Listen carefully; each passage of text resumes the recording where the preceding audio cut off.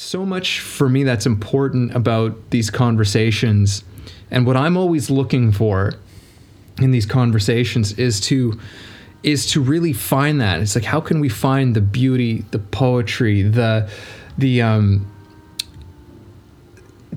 almost like the myth, the epic story of what can sometimes seem like the mundane, but is the story of our lives, and to treat that with care and attention, and in some ways retrieve the soul of our lives, because that's so much about what artistry is to me.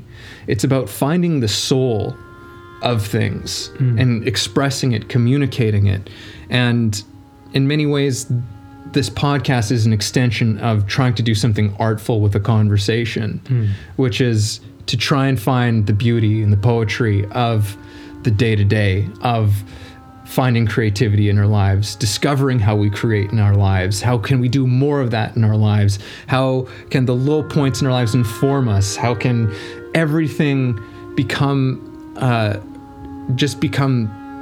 the fuel and the canvas and the paint, the materials of how we build our lives into something incredible, or at least not even just building it, but how we see it.